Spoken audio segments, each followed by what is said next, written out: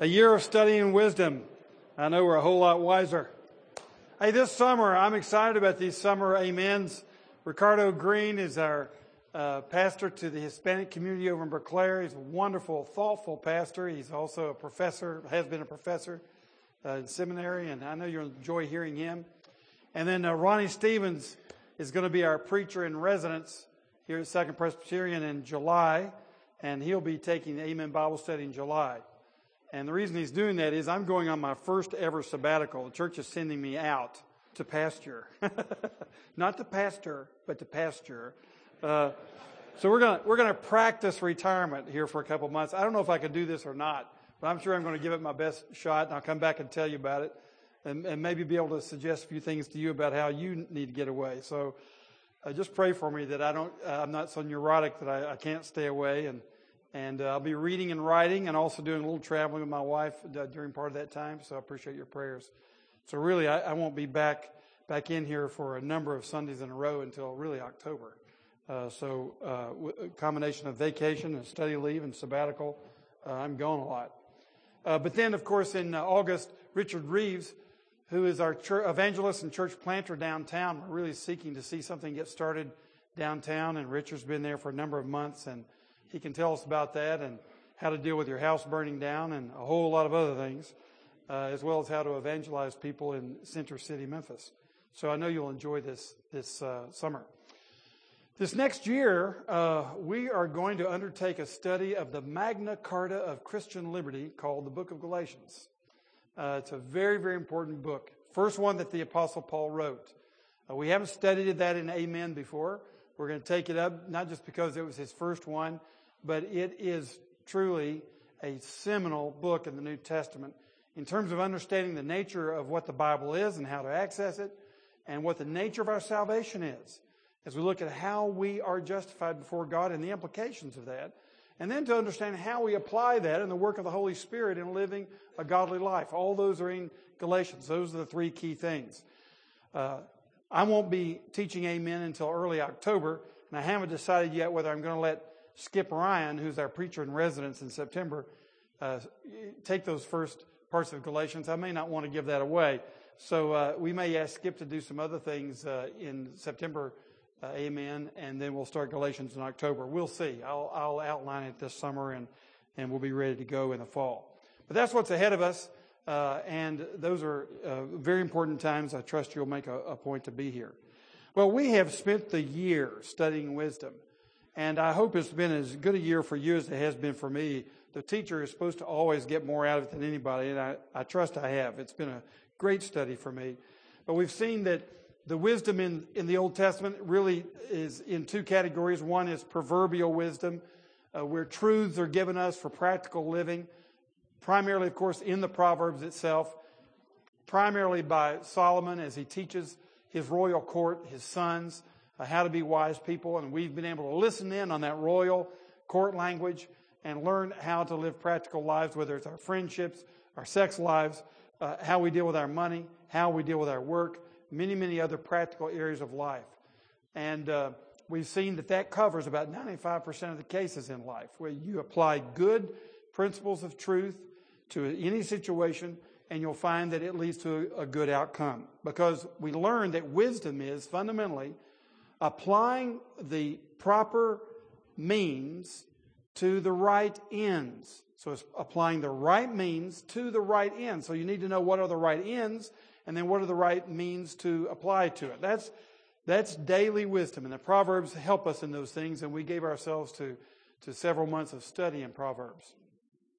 Then we turn to what's called reflective wisdom, and this is the wisdom that covers the other 5% of the cases, where we need wisdom for situations like this. Number one, how do you view God in the midst of terrible suffering? How does God justify himself, so to speak, in the midst of the kinds of sufferings that you and I face? Is God still on the throne when those sufferings are taking place? So we turn to the book of Job, and there we learn some important things, that when we're suffering, there are some things going on behind the scenes in the heavenly court of which we are not aware.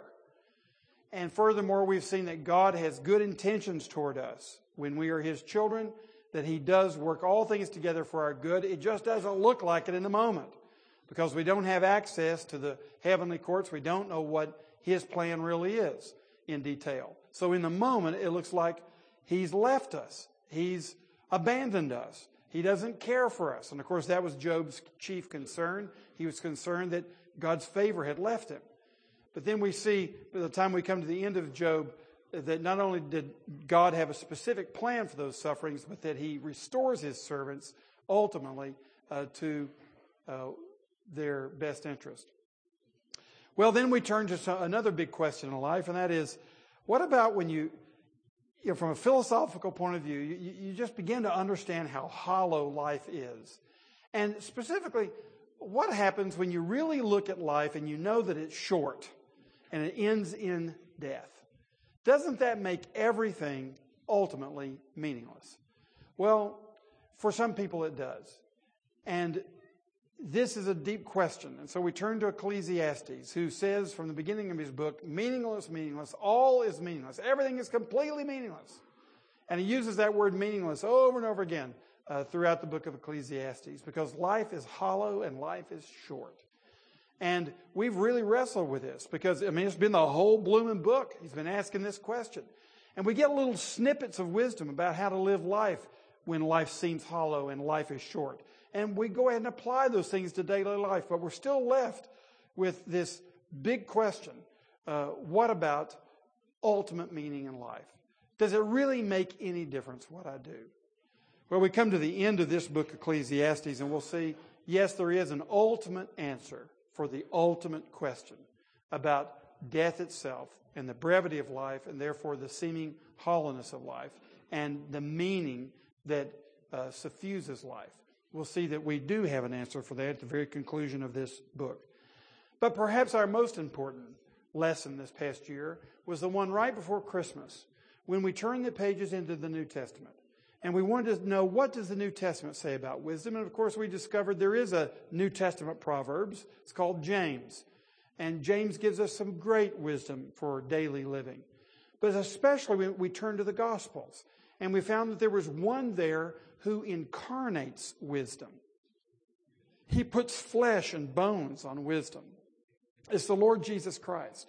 And we saw how in His ministry, you can see it toward the end of Matthew 13, after teaching the parables there, 7 parables in that one chapter. The people were saying, where does this man get this wisdom? Everyone understood in His words and in His deeds as well, His miracles, that this man was uniquely wise. Well, we see that He was indeed God incarnate. He is God incarnate. And we saw that He went about teaching wisdom. He is the Son of God. But we saw that if we would have wisdom, ultimately the only way to have wisdom is to be found in Him, because in Him, says Paul in Colossians, are hidden all the treasures of wisdom and knowledge. All the treasures of wisdom, all the treasures of knowledge are hidden in Him. Therefore, if we're to be wise people, we can study textbooks all our lives. We can listen to wise people all of our lives. But the only way you can really be inherently wise, intuitively wise yourself, is to be in Christ. Today is Ascension Day. It's 40 days after Easter. And on 40 days after Easter, you know that Jesus ascended into heaven, there to take a place at the right hand of the Father. And now He rules over heaven and earth. And now His wisdom is given as a gift to all those who ask. James says, you don't have wisdom because you don't ask. And we find there's one place to ask. It's to ask in the name of the Lord Jesus Christ to give us wisdom. What happens when we do so? Well, you can see a foreshadowing of it in the Old Testament with Solomon, who gave us most of the wisdom literature in the Old Testament. Solomon, when he was enthroned, had people from all over the world come to Jerusalem simply to hear his proverbial wisdom. The Queen of Sheba, who was very, very wealthy and undoubtedly a wise woman herself, traveled many thousands of miles simply to hear Solomon in his court. And so you have the nations streaming to Solomon. Well, what about in our own day, in the day of the Lord Jesus Christ? The same is true. Jesus Christ is enthroned at the right hand of the Father. On Ascension Day, He took His rightful place. And what are we told is happening at the end of the day? When Jesus comes back again in all of His glory, once again, the nations stream to Jerusalem. They stream to the King's throne to see His face and to hear His wisdom. Jesus is the only one greater than Solomon. And so we found in that lesson before Christmas that the real key to all wisdom is to be found in Christ. And this morning, if you've not given your life to Christ, or if you're not sure about it, let me just say, the way for you to be of most effect in this life and to have these ultimate questions really answered can only be found in Jesus Christ. Well, let's turn to the end, the conclusion of the matter. We're going to include verse 8. Some scholars say it really belongs in the epilogue, and we're going to be looking at what's known as the epilogue. And there's a little bit of a debate among scholars, as we saw when we began our study in Ecclesiastes, as to whether there are two speakers here or one. If you take the two-speaker theory, the main narrator takes the prologue in the first 11 verses of chapter 1 and these last verses, verses 8 through 14, and that's really what he's saying. Everything in between, he's quoting Koheleth, the gatherer, the preacher. And he's saying, this is what Koheleth says, but this is what I'm saying. That's the two-speaker theory. The one-speaker theory says that the speaker's arguing with himself, that he introduces his own material, and then he says, it seems to me on one hand, da-da-da-da-da-da, and he goes on for 12 chapters. And then he gets to the end of chapter 12, and he says, but hey, look, this is the conclusion of the matter. This is the conclusion I draw. I'm not sure which one I believe. We'll probably lean toward the one-speaker idea, where the speaker has ransacked the universe to try to get answers to these questions about the meaning of life. And he's done it under the sun. We've heard that phrase over and over again. So he's searched under the sun for all the answers to the questions about the hollowness and brevity of life. And he's exhausted himself trying to find an answer under the sun. And then he says, but here's the conclusion of the matter. We have to go above the sun to get the answer. Let's look at it. Verse 8. Meaningless, meaningless, says the teacher, Koheleth. Everything is meaningless. Not only was the teacher wise, but also he imparted knowledge to the people. He pondered and searched out and set in order many proverbs. The teacher searched to find just the right words, and what he wrote was upright and true.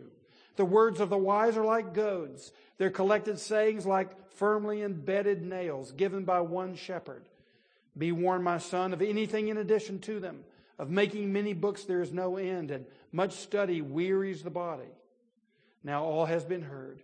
Here is the conclusion of the matter. Fear God and keep His commandments, for this is the whole duty of man. For God will bring every deed into judgment, including every hidden thing, whether it is good or evil. Okay, we've come to the conclusion of the matter, and here it is. And when we are in Jesus Christ, this is the conclusion that we draw. That you cannot find wisdom ultimately under the sun. Here's what we say in this verse 8. Wisdom without God is impossible. Wisdom without God is impossible. Meaningless, meaningless, says the teacher. Everything is meaningless. And if you try to devise a philosophy of life, if you try to just come up with all the cool sayings that you can come up with for leadership or how to make money or how to raise a family or anything, you just pile it all up, ultimately it's meaningless. It cannot stand the onslaught of death. Death empties everything of its meaning. Life is so short. What's the purpose of it all? You can't argue with that unless you have a solution for death. That's the reason we take such great joy today in the ascension of our Lord Jesus Christ. He has conquered death. He has taken our flesh right into the Godhead itself. He is now at the right hand of the Father wearing our flesh, our glorified flesh. We are fully represented there. He has destroyed death. He has emptied the grave. Now we see beyond the sun, and we see beyond this day, and we see beyond our earthly life, and now life is chock full of meaning. So without God, wisdom is impossible. And that's the reason that Jesus said, here is the crux of all wisdom. The word crux means cross, and here it is. It's the cross. The cross is the centerpiece of all wisdom. And Jesus says, of course, to the world, the cross is folly. It's anti-wisdom. It's the opposite of the answer to life's questions in the view of the world, because it's either silly or it's weak or both, depending upon whether you're a Roman or a Jew, or whether you look at it one way or another. It depends on what your perspective is as to how you're going to see that cross. But it's shameful to this world. It's not wise. But to those who know their God, to those who are saved by it, it is the wisdom of God and the power of God. And without that cross, you're not going to have wisdom to live life. That's what Jesus is saying. You either have it or you don't. And without it, wisdom is impossible, because you're calling the ultimate wisdom ultimate foolishness. So ultimately, there's no answer for you. And the nihilists, the existentialists are correct. They just simply commit suicide because there's no answer. But then notice, as we turn to verses 9 through 12, that he speaks of the words of the teacher, and he shows us that wisdom with God's word is possible. You can actually be a wise person if the Bible is your key source. And let's look at why I say that. It seems to me this summarizes verses 9 through 12. First of all, if you'll look at verse 9, you'll see that he shows that the Bible imparts knowledge. He says not only was the teacher wise, but also he imparted knowledge to the people. And we see this so beautifully in Psalm 19, where David is speaking of how we know God. This, of course, is on page 821. And David says about knowing God, he says, first of all, we know God through nature. The heavens declare the glory of God, and the skies proclaim the work of his hands. But then when you get to verse 7, he talks about not just natural revelation, but special revelation. And look what he says about the word of God written. He says in verse 7, the law of the Lord is perfect. Some people don't like the word inerrant. They think it's a word that's alien to the Scriptures itself. It's too scientific, too 20th century to describe the Bible. Well, okay, you don't like inerrant? How about perfect? The law of the Lord is perfect, reviving the soul. The statutes of the Lord are trustworthy, making wise the simple. The precepts of the Lord are right, giving joy to the heart. The commands of the Lord are radiant, giving light to the eyes. The fear of the Lord is pure, enduring forever. The ordinances of the Lord are sure and altogether righteous. They are more precious than gold, than much pure gold. They are sweeter than honey from the comb. By them is your servant warned, and keeping them there is great reward. This reads almost like a love song. David is passionately in love with the law of God. Now, what part of the Bible did David have in 10th century BC? Well, he had Genesis, Exodus, Leviticus, Numbers, Deuteronomy, and probably Joshua. That's what he's going so wild about. He didn't have the Psalms that he was writing. He didn't have the Proverbs. He didn't have the prophets. He didn't have the Gospels. He didn't have the epistles. Didn't have the book of Revelation. But look at that language. And look at what we've got. The Bible imparts knowledge. David knew that. It gave radiance and light to his eyes and to his heart. And it does the same with us today. We're not going to have real knowledge of ultimate things apart from the Bible.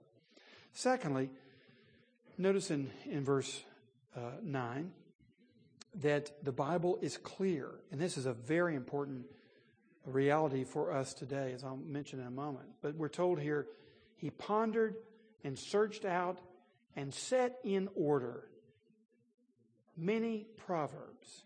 He set them in order There's a logical thought process in the Bible, and the Bible itself is clear. This is where the Bible is being attacked today.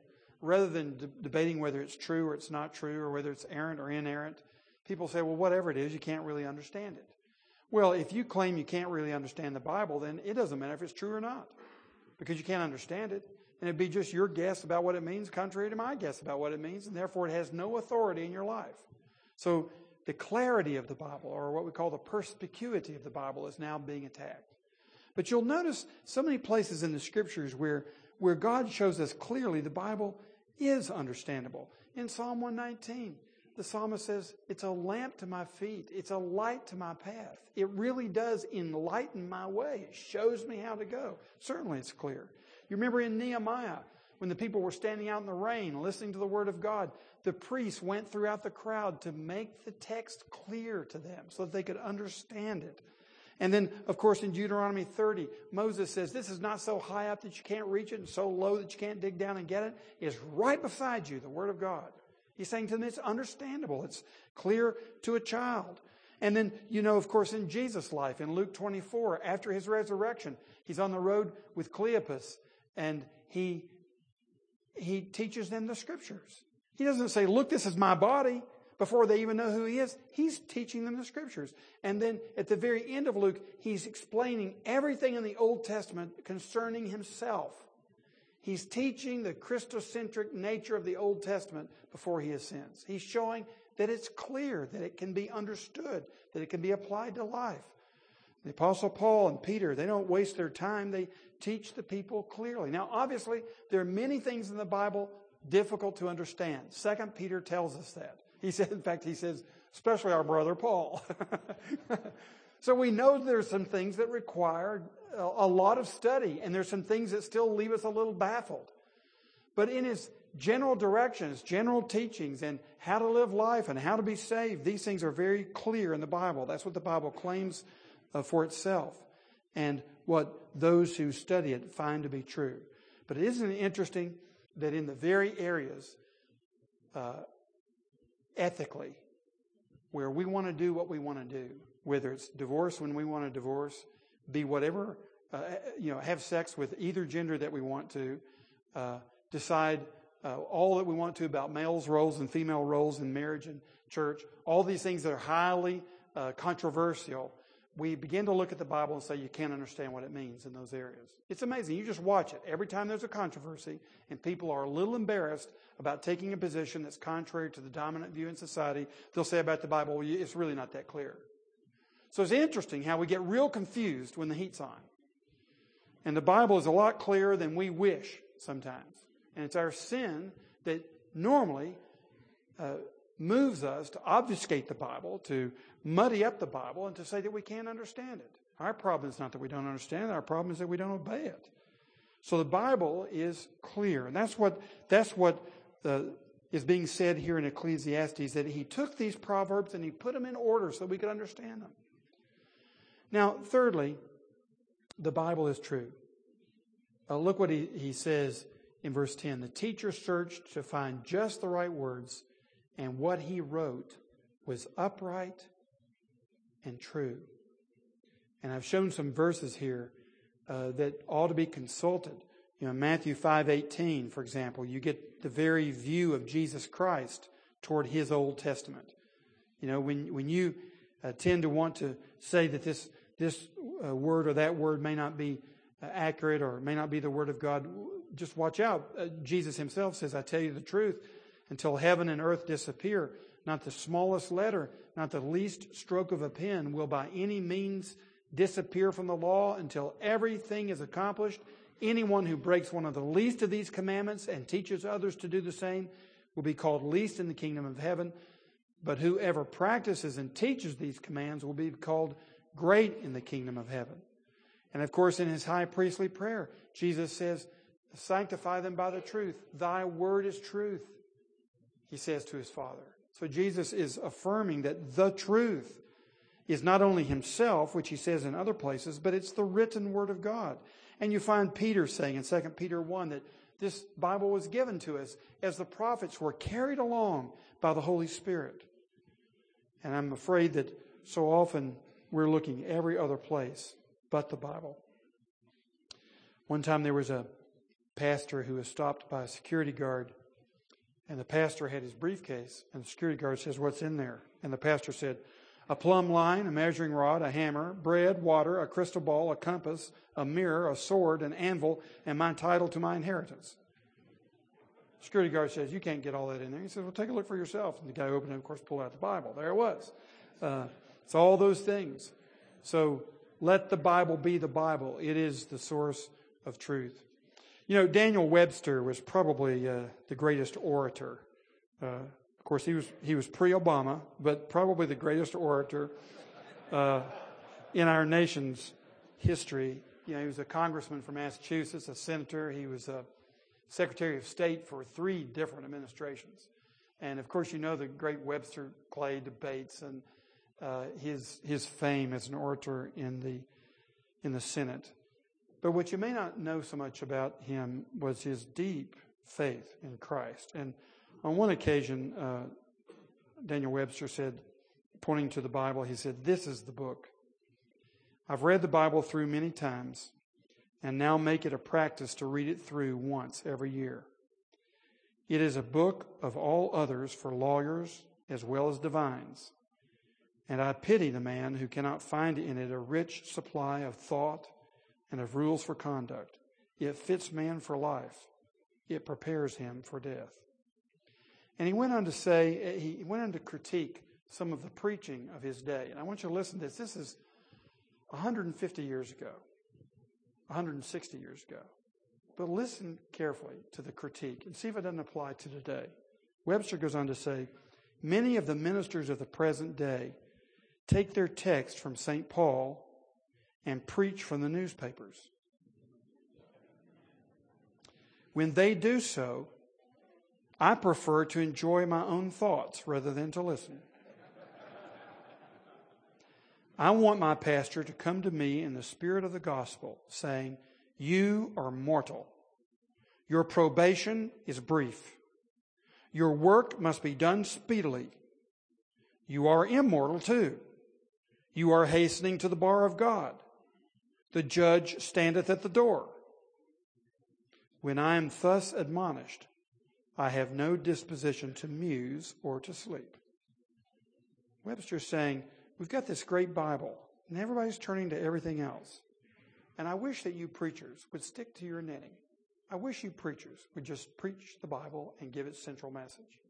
How necessary that is for our own day.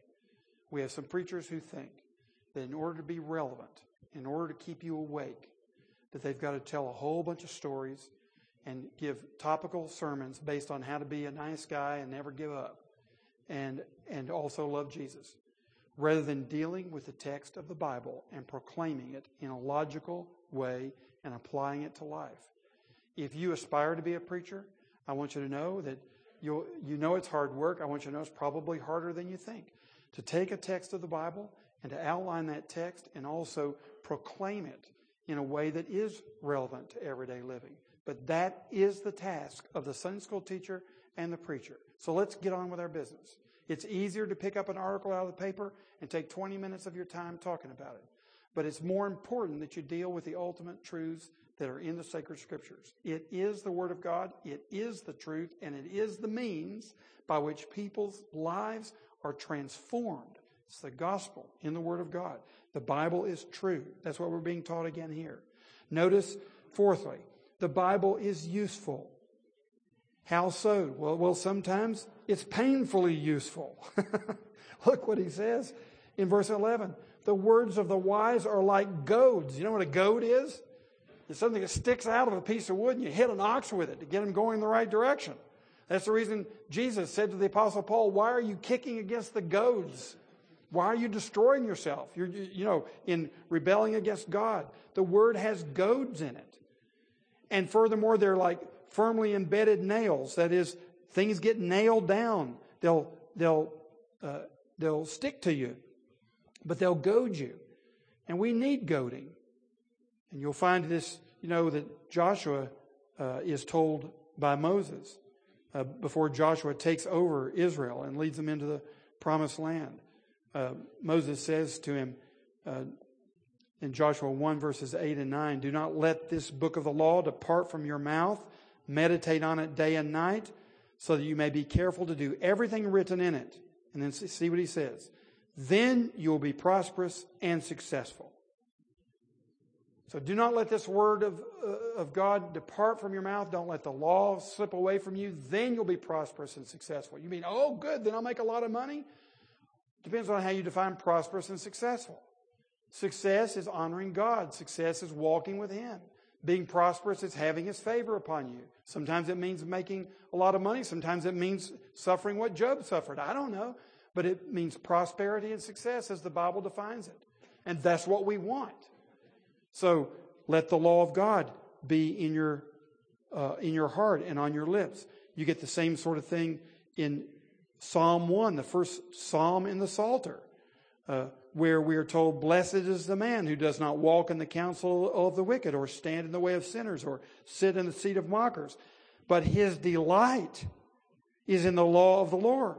And on his law he meditates day and night. And look at the results of it. He is like a tree planted by streams of water, which yields its fruit in season, and whose leaf does not wither. Whatever he does prospers. So he doesn't grow old. He's growing younger all the time. He's more vital all the time because he's meditating upon the Word of God.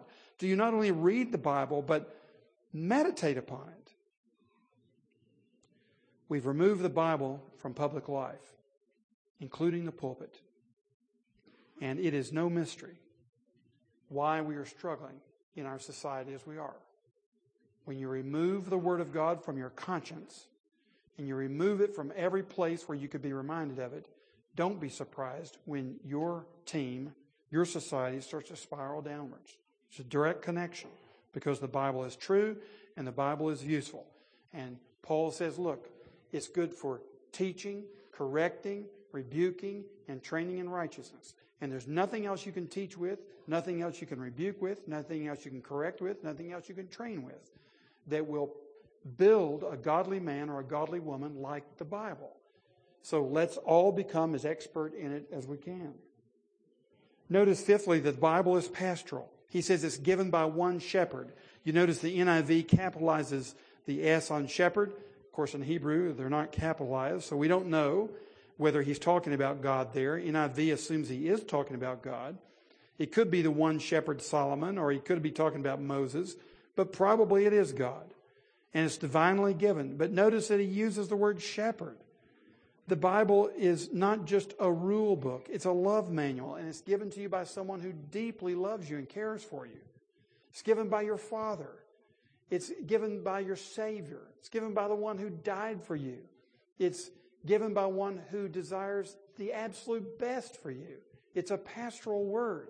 Even the thundering judgments that are in the Bible are to warn you so you don't run into trouble. So we're warned by a loving Father. What father lets his child go out in the street and doesn't warn him or even discipline him? But God warns us and disciplines us in the Bible. He is our pastor. He's our shepherd. My sheep, says Jesus, hear my voice, and I know them, and they follow me. So it's sheep who are reading this Bible.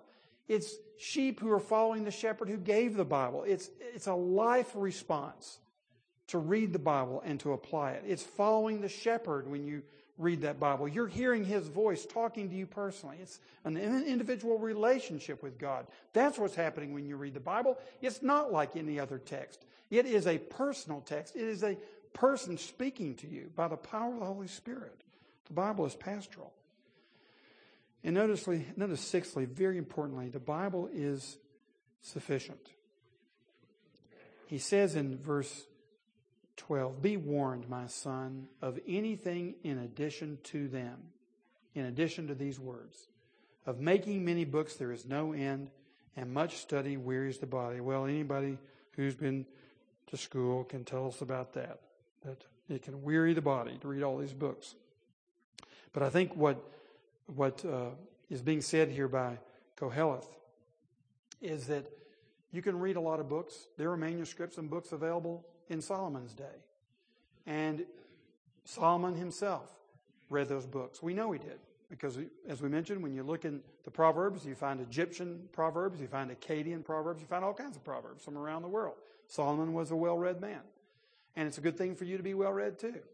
I think a Christian man ought to be reading broadly in a lot of different disciplines and ought to be staying up with things. Because after all, if we're the wise people on the face of the earth, how are you going to apply wisdom to everyday life if you don't stay in touch with current events, if you don't know what's going on?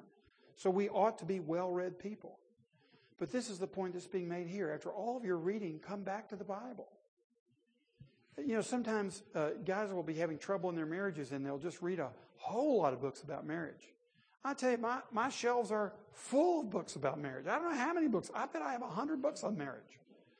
But you know what the most important book on marriage is? It's right here in front of us. I find if I am reading this book, if I am going back to Christ, I'm going back to the cross, I'm going back to the resurrection, going back to the ascension, going back to His coming again, and I've got these things in my mind, and I go back to His being with me and present with me, if I'm walking in His presence, you know what? That has a much stronger discipline in my life than any cool insight I ever got from a marriage book. And I've got a bunch of good insights from marriage books. I'm not against it. I am against, and I think he's against, displacing the Word of God with the words of men. Just be very careful in your workplace. Of course you want to be fluent about accounting and finance and management and strategy and all of these things. But you know what helps you more than anything else? Is if you're a man of this book. It's amazing. If you will become a student of this book, you will develop intuitions, not only in relationships, but in the way in which you do your daily work. It's amazing. You'll have a new framework to begin to figure things out. You'll start to figure things out intuitively instead of going back to your old business school formulas and applying it here and applying this principle and this principle and this principle. All of a sudden, you're doing it out of your own heart and mind. Some of this comes with age. But I just notice more and more as I study the Bible, I just make intuitive decisions because my intuitions are being trained. And that's what you want in the Bible. The Bible is sufficient. It's not the Bible plus anything else. If you want ultimate truth that answers the questions about whether life has meaning in it or not and how to live life, you'll find it in the Bible. So sometimes we get too fired up about all kinds of ancillary resources about how to deal with this problem or this problem or that problem. And what it really gets back down to is what Daniel Webster said. If you just get through your Bible every year, you're going to be in really good shape. I imagine the thing that made him an effective senator and secretary of state more than anything else, and I'm almost guaranteed he would say this. It was the Bible reading that he did. It was being a student of the Word of God. And that's the way it is for you, no matter what your situation in life is. So we find that wisdom without God is impossible. Because no matter how smart you are, no matter how well read you are, your ultimate framework is contrary to the gospel, which is the summation of all the wisdom and knowledge in the universe. But if you have the Bible, it's possible. But it's not guaranteed. Because you can have a lot of Bible knowledge and it never takes root. You know, there was a graduate of a seminary in Georgia, not the state of Georgia here, but the nation Georgia. And this boy had memorized the entire Bible. And he graduated early from seminary in Georgia. His name was Yosef Zhugashvili, and his last name today we know as Joseph Stalin. He knew the Bible intimately. And he was the butcher of the Ukraine. He killed millions of people for political reasons. And he had the Bible memorized. So you can study the Bible and it doesn't change your life. That's possible. And I'm telling you what, religion departments in our universities are full of folks like that. I'm talking about Bible scholars whose lives have not been converted, who don't really know the Lord personally, for whom the Bible is not a pastoral voice. It's a fascinating ancient text that is the source book for a world religion. So it's possible to know your Bible intellectually and not have wisdom. So what is needed? That's exactly what we come to in Ecclesiastes. Thirdly, wisdom with the fear of God is certain. That's how you guarantee wisdom. It's in a personal, reverent relationship with God the Father, God the Son, and God the Holy Spirit. Now all has been heard. Here is the conclusion of the matter. Here is how you get wisdom. After all these months, preacher, what took you so long? Well, this book has lots of words in it. It's taken us a long time. Well, what we must do, first of all, fear God. What we must do, number one, fear God. You see this throughout Deuteronomy. Moses is saying to the people over and over again, fear God, keep His commandments, fear God, reverence Him. You see it in the last book of the Old Testament. The real problem there was that the people didn't fear God. They were bringing Him these blemished sacrifices. They were offering puny worship. They weren't disciplining themselves because they weren't treating Him, God, like they would their king. God says, what king would accept this from you? He would shut the palace doors and not even let you in the palace. And so He says, I say to you, shut the temple doors. I don't want any more of your trashy sacrifices. And then He says, bring the tithes in the storehouse. Why are you withholding tithes? It's because you don't revere me. It's just real simple. You don't fear God. Simple answer. Why are you not loving your wife as you ought? Simple answer. You don't fear God.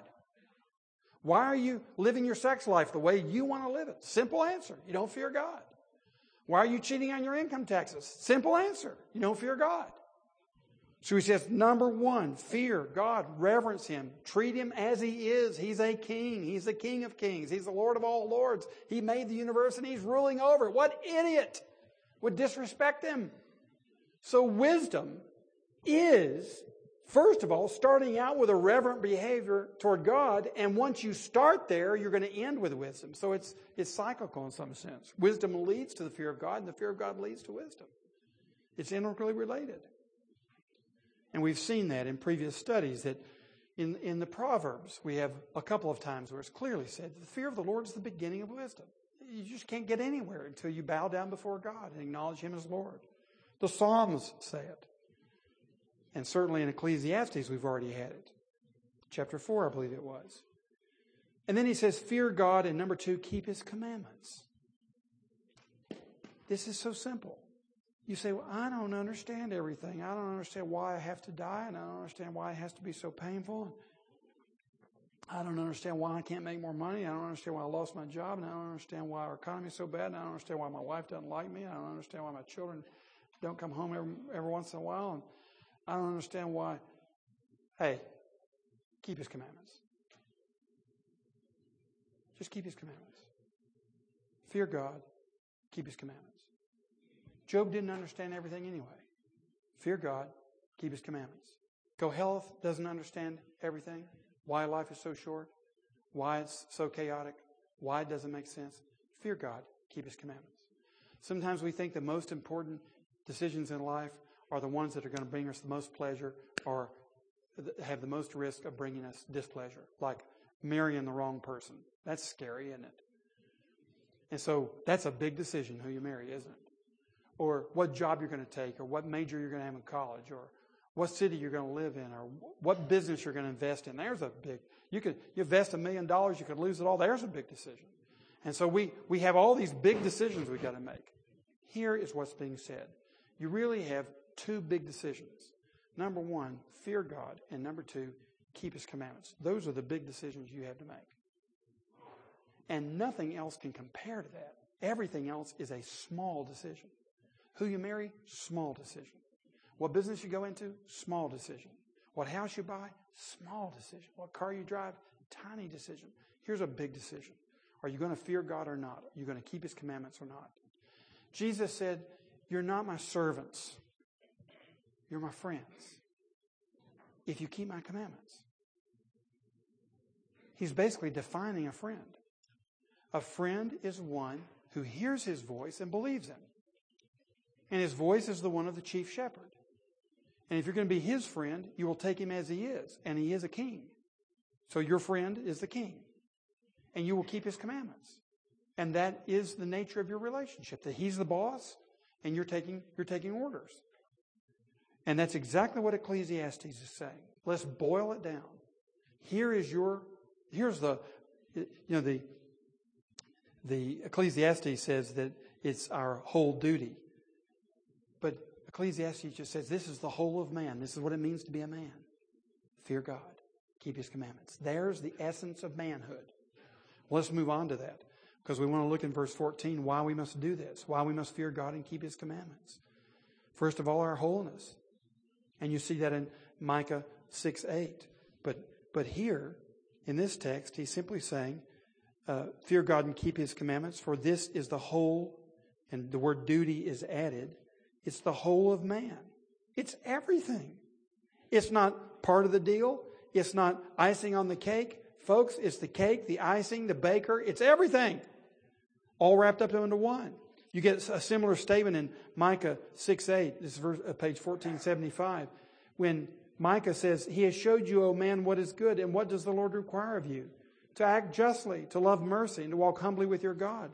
It's the whole of man. What it means to be a man, we've defined it in so many different ways. People have written books on manhood and what it means. Here it is.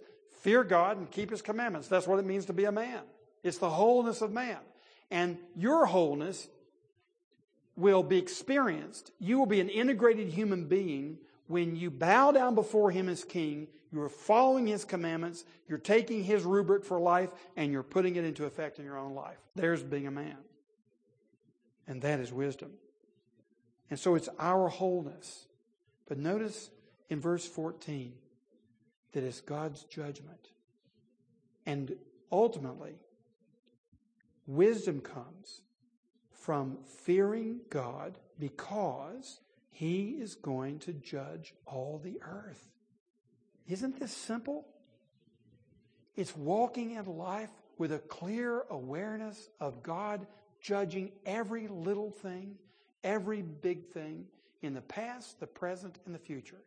It's walking through life knowing that this one who judges everything, to whom we are accountable, is the one who's sending His Son, who ascended into heaven, who will come back in the same way that He left, and He will come back with glory, and He will judge the entire world, including everything that we've ever said. And look at it here, including every hidden thing, and He will judge whether it is good or whether it is evil.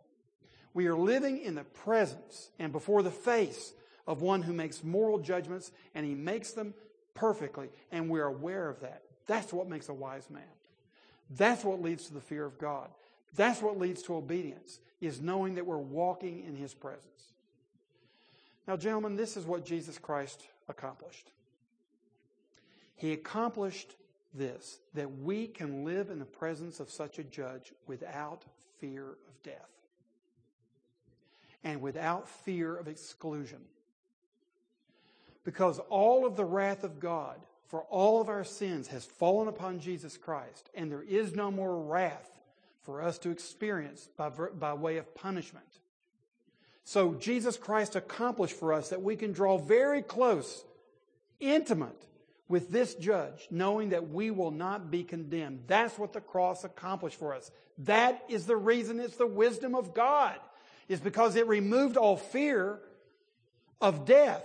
Now we simply fear Him. But we fear it without cowering before Him, afraid that He's going to destroy us. And the only way you can get intimate with God is if the fear of death has been removed.